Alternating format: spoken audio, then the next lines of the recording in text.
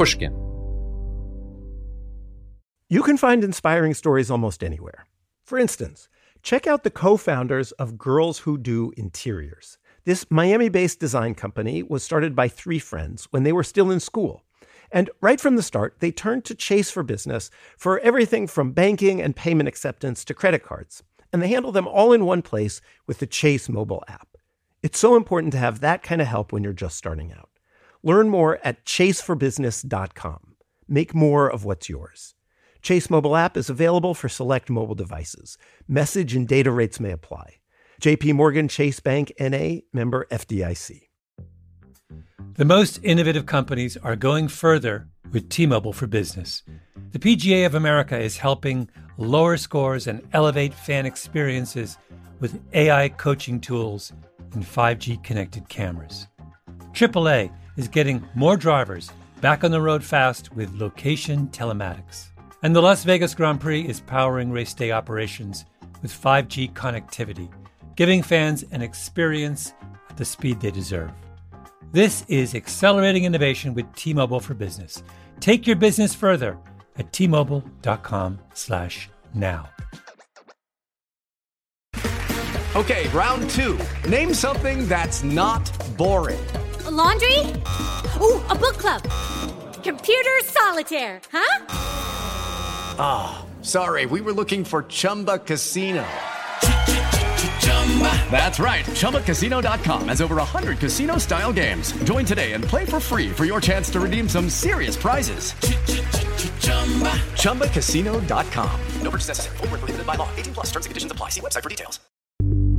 From Pushkin Industries, this is Deep Background, the show where we explore the stories behind the stories in the news. I'm Noah Feldman.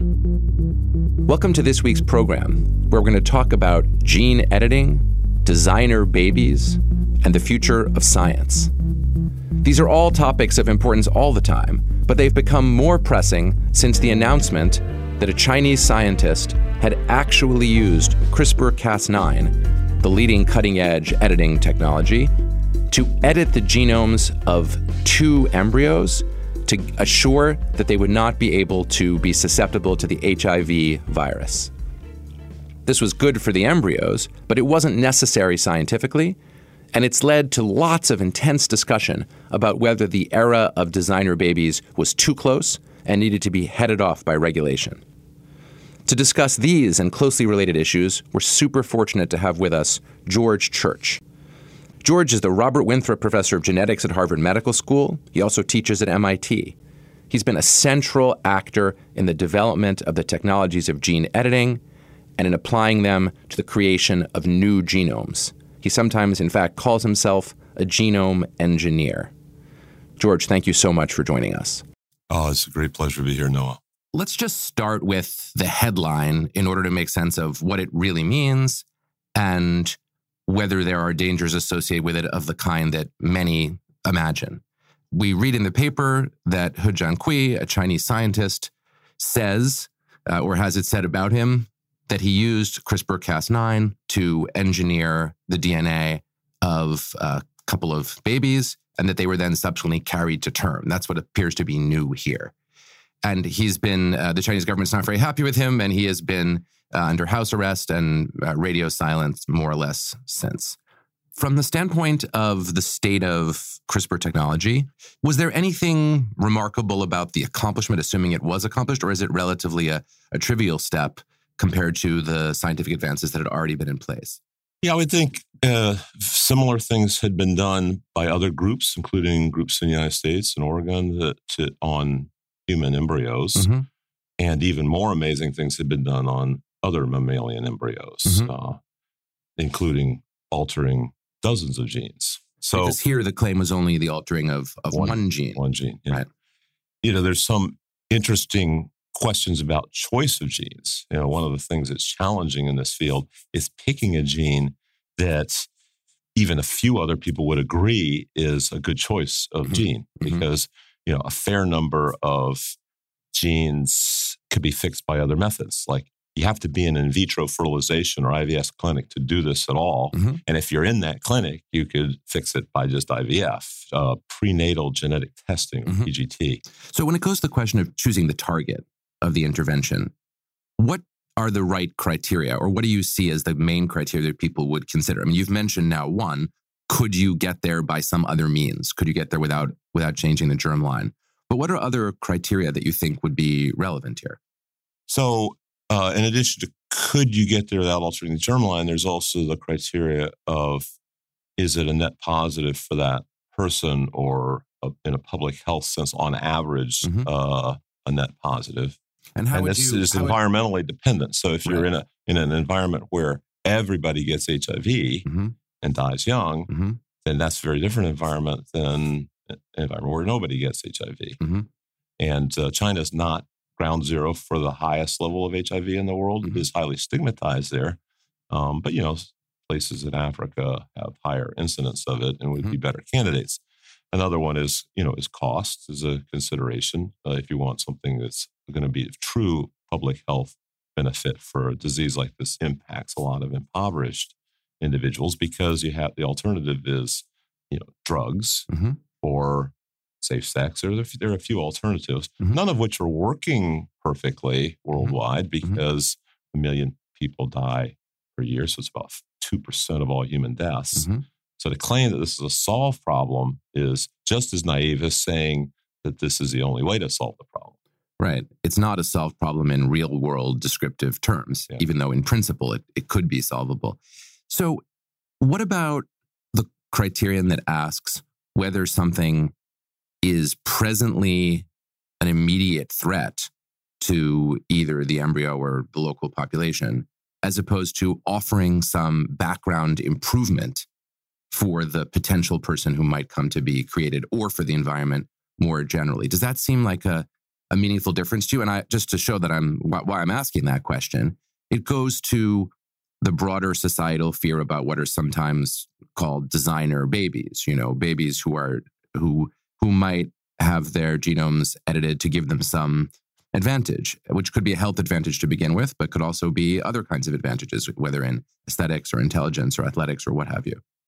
I think this is something that is very interesting entanglement of concerns. So the concerns are that we will create a monoculture, Mm-hmm. number one, Monoculture meaning, mhm. where everyone is the same, the way that you might have many square kilometers of identical crops. Mhm. The second is that it will be inequitably distributed. In other words, Mm-hmm. that some people have it, some people don't. That's a very different concern than you don't want anybody to have it as you want everybody to have it. Mhm. Okay. A third one is you could make a mistake, that it could be a very popular fad, but it Mhm. was a mistake that has long-term consequences, Mhm. either for the people who had it or the people who didn't get it. Mhm. There could be stigmatization issues. In either direction. Yeah, It could be stigmatized not to have had the intervention or to have it. absolutely. Mhm. And there are a few more things that get tangled up here. Sometimes it's phrased as blonde hair, blue eye, which doesn't make any sense at all. That's not a public health threat. It's unlikely to have long-term consequences. Even if it were a monoculture, it's not a monoculture that threatens society.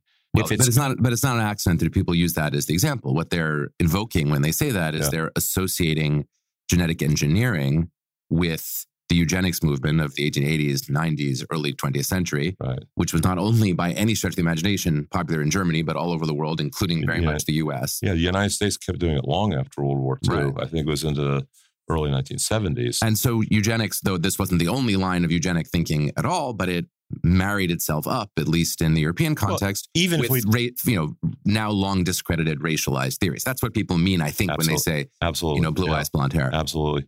And furthermore, there's all kinds of body image issues, body shaming, and so forth that it conjures up, some of which are racially independent. That within a race, you'll have obesity shaming and many other features that determine your status in society, your socioeconomic status, and hence your health status. So even though it's not health explicitly, it has ramifications in that direction. So some of those can be addressed. So, equitable distribution, we could bring down the price as we have for various technologies like smallpox vaccine. It has made it extinct, and so it's basically free now. So there are technologies that come down pretty quickly to zero. So that you can take some of these things, at least not necessarily off the table, but you can put them aside in a separate category. But another one is that you could create, it falls a bit in the inequitable distribution, but you could create people that, it's not necessarily racial, it's just a new capability, right? Now, most new capabilities... Meaning a capability that the human population at present doesn't have. Right. And that enhancement is something that we should feel very familiar with because we are enormously enhanced relative to our ancestors. So we're not actually fearful of enhancement as far as I can tell. But by that, do you mean incrementally enhanced? I mean, so if you look at, the fastest 100-meter dash times, they're getting faster, though presumably they're also going to approach a limit. But I can beat a 100-meter dash person any day in my jet. But that's a capacity enhancement that is not embodied. We have developed tools that enable us to do things, but they're not quite the same as being incorporated. It's an interesting question why we treat them differently. Because they are heritable in a certain sense. Culturally heritable. Culturally heritable, but culture is an inheritance that I consider in many ways more threatening and more rapid than DNA-obsessed inheritance. It's much more likely that my daughter will have my cell phone than she will have my facial features, thankfully.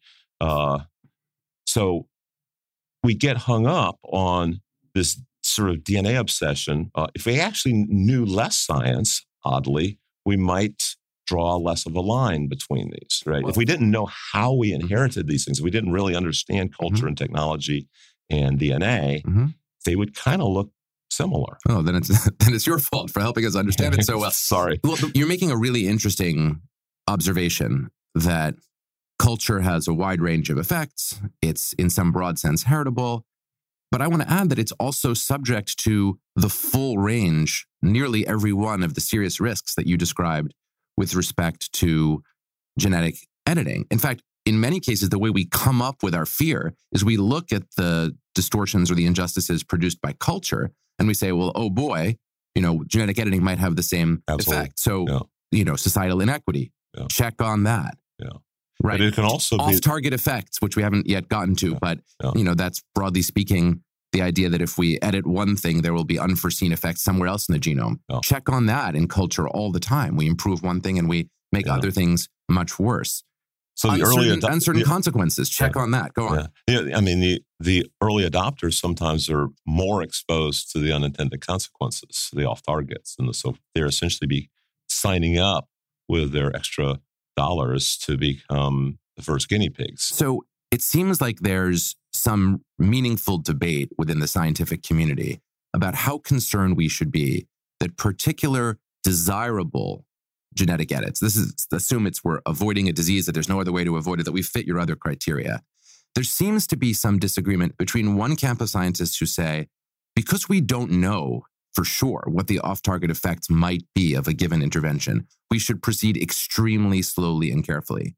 And another camp of scientists, again, this is a continuum, who seem to say, we can measure off-target effects like we can measure anything else. And if we reach the point that off-target effects are less likely to occur from a genetic edit than they are in nature, then it's absurd to be so worried about it. And I'm fascinated by this question because as a layman, I have no idea how to go about answering it. Right. Well, probably the most glib answer to it is this is the responsibility of the Food and Drug Administration in the United States and equivalents in other countries. And it happens with every single technology to some extent, but certainly the medical technologies, whether medical devices or small molecule drugs or protein drugs, every category has off-target effects, which are physiological. So you need to do as much as you can theoretically, followed by as much as you can with animal models or human cells in culture. And then you move on very cautiously to one person to do phase 1 toxicity and then efficacy, and then make sure that it's really ready for prime time. And you scale up the size of the cohort cautiously so you expose the minimum number of people to risk for good theoretical reasons. So this combination of theory and testing cautiously is what protects us from all our new technologies. Is the time scale particularly challenging in the case of genetic editing because you're editing an embryo, but it might be that the off-target effect doesn't express itself phenotypically until much later in life, so that it might take much longer to find out what potential off-target effects are? Absolutely. Preventative medicine is a nice buzzword, but it's very hard to develop powerful preventative medicines because you're testing them on people that are healthy, and it's not restricted to embryo editing. It's fetal surgery with actual microscalpels and things, and morning sickness drugs like thalidomide, which failed. Turned out disastrous effects. Extreme caution is required when you're dealing with preventative medicine. For example, you take chemotherapy as an adult woman, you could be affecting your germline in ways that you also won't see until your babies are born, or maybe their babies are born, right? You used some interesting words now, which I think maybe they are characteristic of you, although I don't think of them as characteristic of you, namely the words extreme caution. Right. So I want to ask you about your hedge about the FDA. Yeah. Of course, institutionally, we assign those decisions in our democracy to the FDA, but that doesn't necessarily tell us what criteria the FDA ought to apply, or more to the point, how cautious the FDA should be or how risk-taking the FDA should be. I mean, real human beings, ideally scientists and statisticians sitting in the FDA, have to make these decisions on the basis of what data is known. So I guess what I wanted to ask you is, if I'm right that there is this continuum of how much risk we should take in the scientific community around gene editing, where do you fall on that continuum? The words extreme cautions sort of sound like they put you among the really let's not rush this side. Yeah. I think I tend to fall on I worry about everything and I want everybody else. I don't want to reassure people necessarily. I'm not in a big rush for most things, even aging reversal. Even though I'm aging, I'm not in a big rush. Doesn't show, so don't worry about it. I'm not in a big rush. But that said, I don't fall into the camp of we should put as many barriers in the way as possible so that it never happens, or be so vague about it that we can never be satisfied as to what the criteria are for letting it go forward. And it is a continuum. And I think the FDA does an admirable job of prioritizing. So if you have a very serious disease that's going to kill you tomorrow, they have a different threshold than if you have a healthy baby who has every expectation of being healthy, and you're going to give it something that might extend its life by 10 years, 80 years from now. That barrier is very hard to get permission to do that study, and rightly so. There's a line of thought that says, using the FDA as one pole of, you described pretty admirable cost-benefit weighing, and then on the other side, looking at China, where, at least in one instance, there seems to have been a lot of risk-taking, that says, look, it's all well and good to say the FDA should be cautious, but out there in the world, outside the reach of more cautious and maybe typically democratic, although that doesn't have to follow governments, we're going to get lots of innovation, lots of risk-taking, and that we'll fall behind if we listen to the FDA or we allow the FDA to be cautious. Or alternatively, that says we ought to be very aggressively going out and trying to export our own limitations by pressuring foreign governments to make sure that they crack down to a greater extent. How do you think about that phenomenon? As science is increasingly globalized, as prices come down, as scientists train across borders, there's no in principle reason that a country with a reasonable infrastructure, scientific infrastructure, can't make all kinds of innovations under a very different regulatory environment. Well, first of all, I would say that the Chinese FDA, the CFDA, is very similar to the FDA. I think they have a similar risk profile. I think their government, whether you want to call it hyper-capitalistic or less than perfectly democratic, it doesn't really matter. The point is they are capable and often do crack down better than we do. So in the United States, it's very hard to interfere with industry. Not because they run Congress or anything, but because there's an obsession with freedom. And in the Chinese government, they can crack down on things that are unsafe in ways that are very difficult to do otherwise. So, for example, cleaning up Beijing for the Olympics. I mean, that's something that I don't think we could have done. And they're very technocratic, too. I mean, I heard that a huge fraction, maybe 80% of their top politicians have degrees in science or engineering. And not because they're failed scientists or engineers, but because as politicians, they went back and got those degrees because they felt it was important for understanding the issues. That is so far from where we are. We're more in a culture of, if I need some facts, I'll give them to you, right? This is a question that I've been very curious to ask you. Today, to be a cutting edge researcher as you are, it's also perhaps expected is too strong a word, but not surprising when one also holds lots of patents and starts companies that develop those patents or that try to develop those patents. So the entrepreneurial side seems to coexist very naturally, easily, almost normatively with being a leading scientist. How do you think about that relationship? Because that's been an important part of your practice.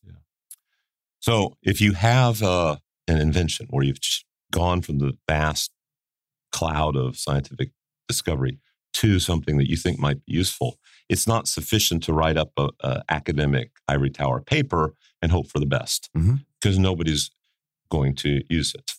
Sometimes there's some concern that capitalism in that form will infect us, that affects us by manipulating us. In other words, marketing. That the scientist entrepreneur cannot be as pure as the scientist who receives grants and does basic research. I think a lot of people fear that. Yeah, and they fear that even after the scientist steps away and goes back to the ivory tower, the company that's been created has a life of its own, and it will be motivated to use marketing and advertising and lobbying to give us our opinion rather than listen to us. And I think these are all valid things.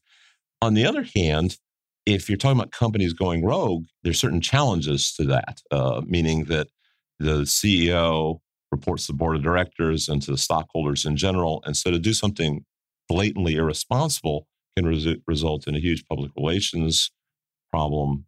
Your stock's value can crash and so forth. While an academic with tenure who has acted responsible, they can go off and do whatever they want. Right. They don't really report to anybody. Yeah. Right. So there's a danger, in other words, also in having the pure scientist who can do whatever he wants or she wants and is not responsible at all. Right. So let's take this then back to the question of the future of CRISPR or other similar editing technologies. Yeah. In terms of the state of the science now, how credible is it that existing editing technologies could, if they were allowed to by regulators, actually make interventions at population level in a significant way? Yeah. Are there actually enough traits that matter, that are addressable by editing one or two genes or a handful of genes to actually make an impact? How much of this is science fiction fantasy and how much of this is within the reach of reality? So there's an interesting phenomenon that I would say a huge fraction of my colleagues would reassure you that human genetics is so complex that we are so far away we don't need to worry about it. I think that is false. I've talked to some of them. I think that is false reassurance. Very interesting. Say more. So I think that we have sort of the textbook cases of complex genetics or things like height. Right. Thousands of genes involved, possibly all the genes are involved, and they each have a very tiny effect, along with hundreds of environmental effects. Why is it that over the generations we've gotten taller and taller? It's good, better nutrition, and so forth. This seems hard to predict, much less to manipulate. And when your colleagues, just to flesh out the argument for listeners, when they say nothing to worry about, they often do use height. Yeah. And they say, well, look, if we know right now that there are 400 or 500 genes involved in just producing a tiny percentage of the variants, right, and thousands to get you to the whole variety, we're never, or at least not in the foreseeable future, going to be able to edit all of those different locations. So therefore, don't worry your pretty little head about it, or that's what they say to me. So tell me why they're playing me. There's three things wrong with that. I mean, one is there are single genes that are so impactful that even though in the natural population, they hardly add anything to it, in the medical situation, they have a huge impact. In particular for height, there's about 7 different medical situations where physicians and patients want to do something about height. It isn't necessarily because they're genetically defective in height. It's some other reason. And the answer is one gene product with somatotropin, or sometimes called growth hormone. To me, that just really nails the counter arguments. So the counter argument is the geneticists who don't want you to worry say there's so many different genes that are involved. And you say, naturally. Well, right. And you say, well, that might be true naturally, but that doesn't mean there isn't an intervention we could make on a particular gene that would actually have the effect of overshadowing all of the natural variation. Absolutely. So in other words, it's a mistake to reason from natural variation to the capacities of technological intervention. Exactly. That's this is not argument. And this is not hypothetical because there are 7 different so-called diseases or medical treatments that are approved and are in routine use that involve this one gene, somatotropin. Second, they'll say, oh, it will have unintended consequences. Well, the fact is, in medicine, we always have unintended consequences. We almost always deal with them. We just say the benefits outweigh the risks. So that's an ethical argument that they make. The first argument is don't worry because it's not going to be practical to engage in these kinds of systematic edits. This argument set is the ethical concern that says, we don't know, there might be off-target effects, and you're saying there always are, and we're accustomed to that, and we balance the costs and the benefits. But the distinction is blurred between practical and ethical very often because you'll say it's impractical because there's these off-targets. The thing is, it is totally practical because almost everything has off-targets, and you maybe take a second drug to deal with it, or you stratify the population, or there's all sorts of things. There's all sorts of tricks you can use. So it's not a great practical objection either that there might be off-target effects. When you hear those two arguments, these are the grains of salt that you should take it with. Okay, those are pretty big grains. And the third one is that the technology is so far from standing still. I mean, it is growing exponentially that even if you say we can't do it today, it could be, somewhere between minutes and years, not centuries. And they often use the word centuries. It's incredible. There's no centuries anymore. So for example, my lab's personal record and pretty much world record for editing genes pre-CRISPR or around the time of CRISPR was 2. We could edit 2 genes and we were very proud of ourselves. We edited more than 1. Right. Just literally 2 years later, we had edited 62 genes simultaneously to make a pig that didn't have any viruses, any retroviruses in its genome. Just a year or 2 after that, we now have edited 13,000 genes simultaneously. In a mammal. In a human cells. Human cells, wow. Okay. Human cells, not a human. Important distinction from the regulator's perspective, at least. Right. So the point is, this is moving very quickly. What's great is we're having these conversations well in advance, but what used to be well in advance, we started talking about designer babies in the early days of recombinant DNA and in vitro fertilization, sort of in the early 70s. Yep. That was well in advance. But the conversations we're having now are not 40 years in advance. They're more like a decade. When I look at the overall picture that you describe, the extraordinary change, the speed of change, I wonder whether the institutions that we talked about before, the FDA or the Chinese FDA, are really strong enough and capable enough to resist the temptations that are going to come with the tremendous technological capacities that are being developed. I mean, if we look at our history, we don't have a great history of using institutions, regulatory institutions, to block the cutting edge. The cutting edge usually tends to emerge. And that's partly, I think, because of the power of capital, which you've mentioned here. It's also partly that once something is possible, there will be people advocating for it. If you have a rare disease, you will say, look, it's not that it would be unethical to try to cure this disease. It would be unethical not to try to cure this, this disease. So can we hold back against the potential risks here? We say now, well, of course, we would never do this to give people purely aesthetic advantages. But in reality, maybe we would. It is true that capitalism can distort the FDA and its ilk around the world. But I think there is still a feedback mechanism that's bigger than all of this, which is that if it really doesn't work or isn't cost effective or desirable, we will stop using it. In fact, my worry is not what if it doesn't work. My worry is more what if it, does work. By work, I mean doesn't work for society, the long-term benefit to society. And there are examples. So first, what do FDAs around the world not do? So they do safety and efficacy, but they don't necessarily do equitable distribution or very long-term risk. They have long-term risk in mind, but the way they've set up the structure is if you can convince them that on a short-term risk basis that you've done all the experiments, you get to test it in phase 4, which is basically selling it. And then once capitalism kicks in, then it's very hard to regulate. So perfect example of this are nutritional supplements and stem cells. Those managed to get into the marketplace without full FDA approval. And now they're bigger than the rest of the pharmaceutical industry. And so they're hard to regulate. But another bad example would be the opioid crisis. I mean, I was just about to go there. Yeah. Please go there. No, it's a good one. So this is something where if you create something that's sufficiently addictive, people will try it, and then they become lobbyists. They vote with their wallet, which is in many ways more powerful than voting with ballots. That said, there will be a feedback system. If any country manages to get a business model or a country policy model that prevents this, they will win, because nations that can't control their opioid crisis become impoverished, mismanaged, et cetera. They become the new third world nation. Can I push back on that? I mean, so everything we've talked about until now, I'm the purest layperson. But now when we talk about feedback in governments, I have something to say. And here's what I would want to say.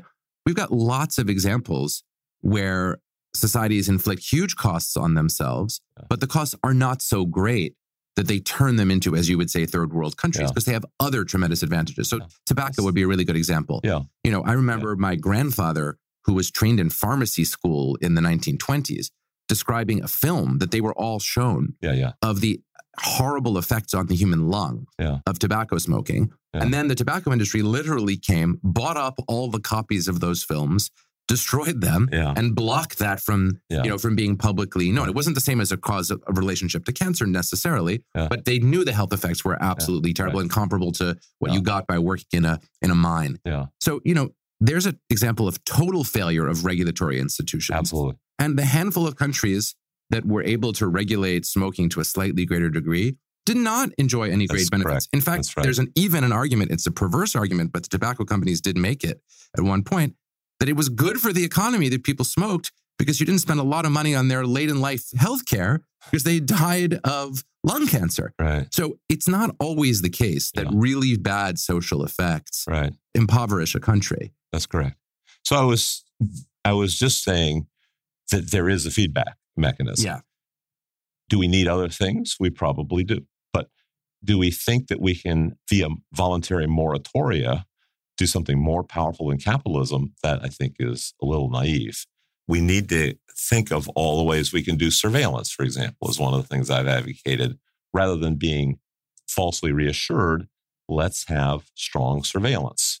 In the topic today of these CRISPR babies, there were plenty of people in the world, both in China and the United States, who knew about it, but they weren't reporting it. We need to encourage whistleblowers, and we need to... That's what you mean by surveillance. It's one form of surveillance. The other form of surveillance is computer surveillance. So we should have computers looking through all the orders that are relevant to synthetic biology broadly, and maybe other technologies as well, to see if people are doing things for which they do not have a license. So the privacy concerns, in your view, are just outweighed by the tremendous dangers associated with lack of surveillance. So I think that everybody who practices synthetic biology and its close relatives has given up some of their privacy rights, in the same sense that when you get a driver's license, you give up certain rights. There are radars that are looking to see what you're doing. You can get pulled over if you're weaving around, and you can get an alcohol test. And they can check your age and so forth. You have to have surveillance. And we do have more resistance typically to those forms of surveillance in the US than they do, for example, in Europe. Here, we think, it would be a terrible violation of our civil liberties if when we got onto the highway, they checked the time. And when we got off the highway, they checked the time and saw whether we were speeding in between. But if you did that on the Mass Pike, there would be a riot here in Massachusetts. But in Europe, there are speed cameras everywhere. The fines are enormous. You are meant to feel surveilled when you drive. You do feel surveilled when you drive there, and that's pro-social. That's desirable. And that's why I think when we create boogeymen outside the United States, we're completely ignoring how we have a huge fraction of the world's billionaires, many of whom are very pro-libertarian, I can do whatever I want. Sure. I think it's much more likely that the rogues are going to be us. George, thank you so much for your time, and thanks for sharing your ideas. I'm not sure I emerged less worried than when I started, but you've told me that worry is healthy. So it is. Yes. I guess I've got plenty of it. Okay. Thank you very much. Thank you. Take care.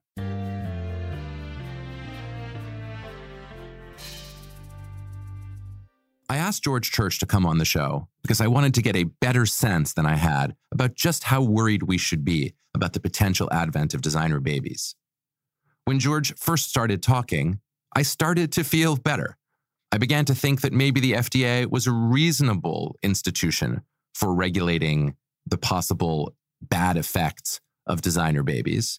And George was also reassuring about the thought that the Chinese government also is interested in blocking progress from going too quickly or getting out of hand.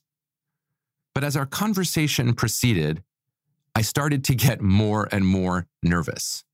In particular, George was pretty convincing in suggesting that those scientists who say we don't have to worry about gene editing leading to designer babies soon are actually completely wrong about that. Then, as he began to describe the potential effects of companies and capitalism on the development of science, I began to think that maybe there were going to be economic pressures driving us in the direction of greater and greater innovation and greater risk-taking. And finally, when we circled all the way back to those same regulatory agencies, George seemed to think that there was some possibility that in the long run we would make mistakes, but that we would be self-correcting. And there he and I parted paths because I'm deeply afraid that we're not that good at fixing our mistakes, that there are too many examples of our regulatory regimes breaking down. And we ended with George saying that he thinks that if anyone's going to go rogue, it's going to be us right here in the United States. And that, my friends, leaves me more nervous than anything else. Deep Background is brought to you by Pushkin Industries. Our producer is Lydia Jean Cott, with engineering by Jason Gambrell and Jason Rostkowski. Our showrunner is Sophie McKibben. Our theme music is composed by Luis Guerra. Special thanks to the Pushkin Brass, Malcolm Gladwell, Jacob Weisberg, and Mia Lobel. I'm Noah Feldman. You can follow me on Twitter at Noah R. Feldman. This is Deep Background. Hello, it is Ryan, and we could all use an extra bright spot in our day, couldn't we? Just to make up for things like sitting in traffic, doing the dishes, counting your steps, all the mundane stuff. That is why I'm such a big fan of Chumba Casino. Chumba Casino has all your favorite social casino-style games that you can play for free anytime, anywhere with daily bonuses. That should brighten your day a little. Actually, a lot. So sign up now at ChumbaCasino.com. That's ChumbaCasino.com. No purchase necessary. VGW Group. Void where prohibited by law. See terms and conditions. 18+. It all started with two federal agents who heard a rumor. She mentions, there is this alleged murder to have taken place. There was just one problem. They had no clue who the victim was. We have to do our job, and we have to find out, who did they kill? It had been 15 years since this alleged murder. Was it still possible to unearth the truth?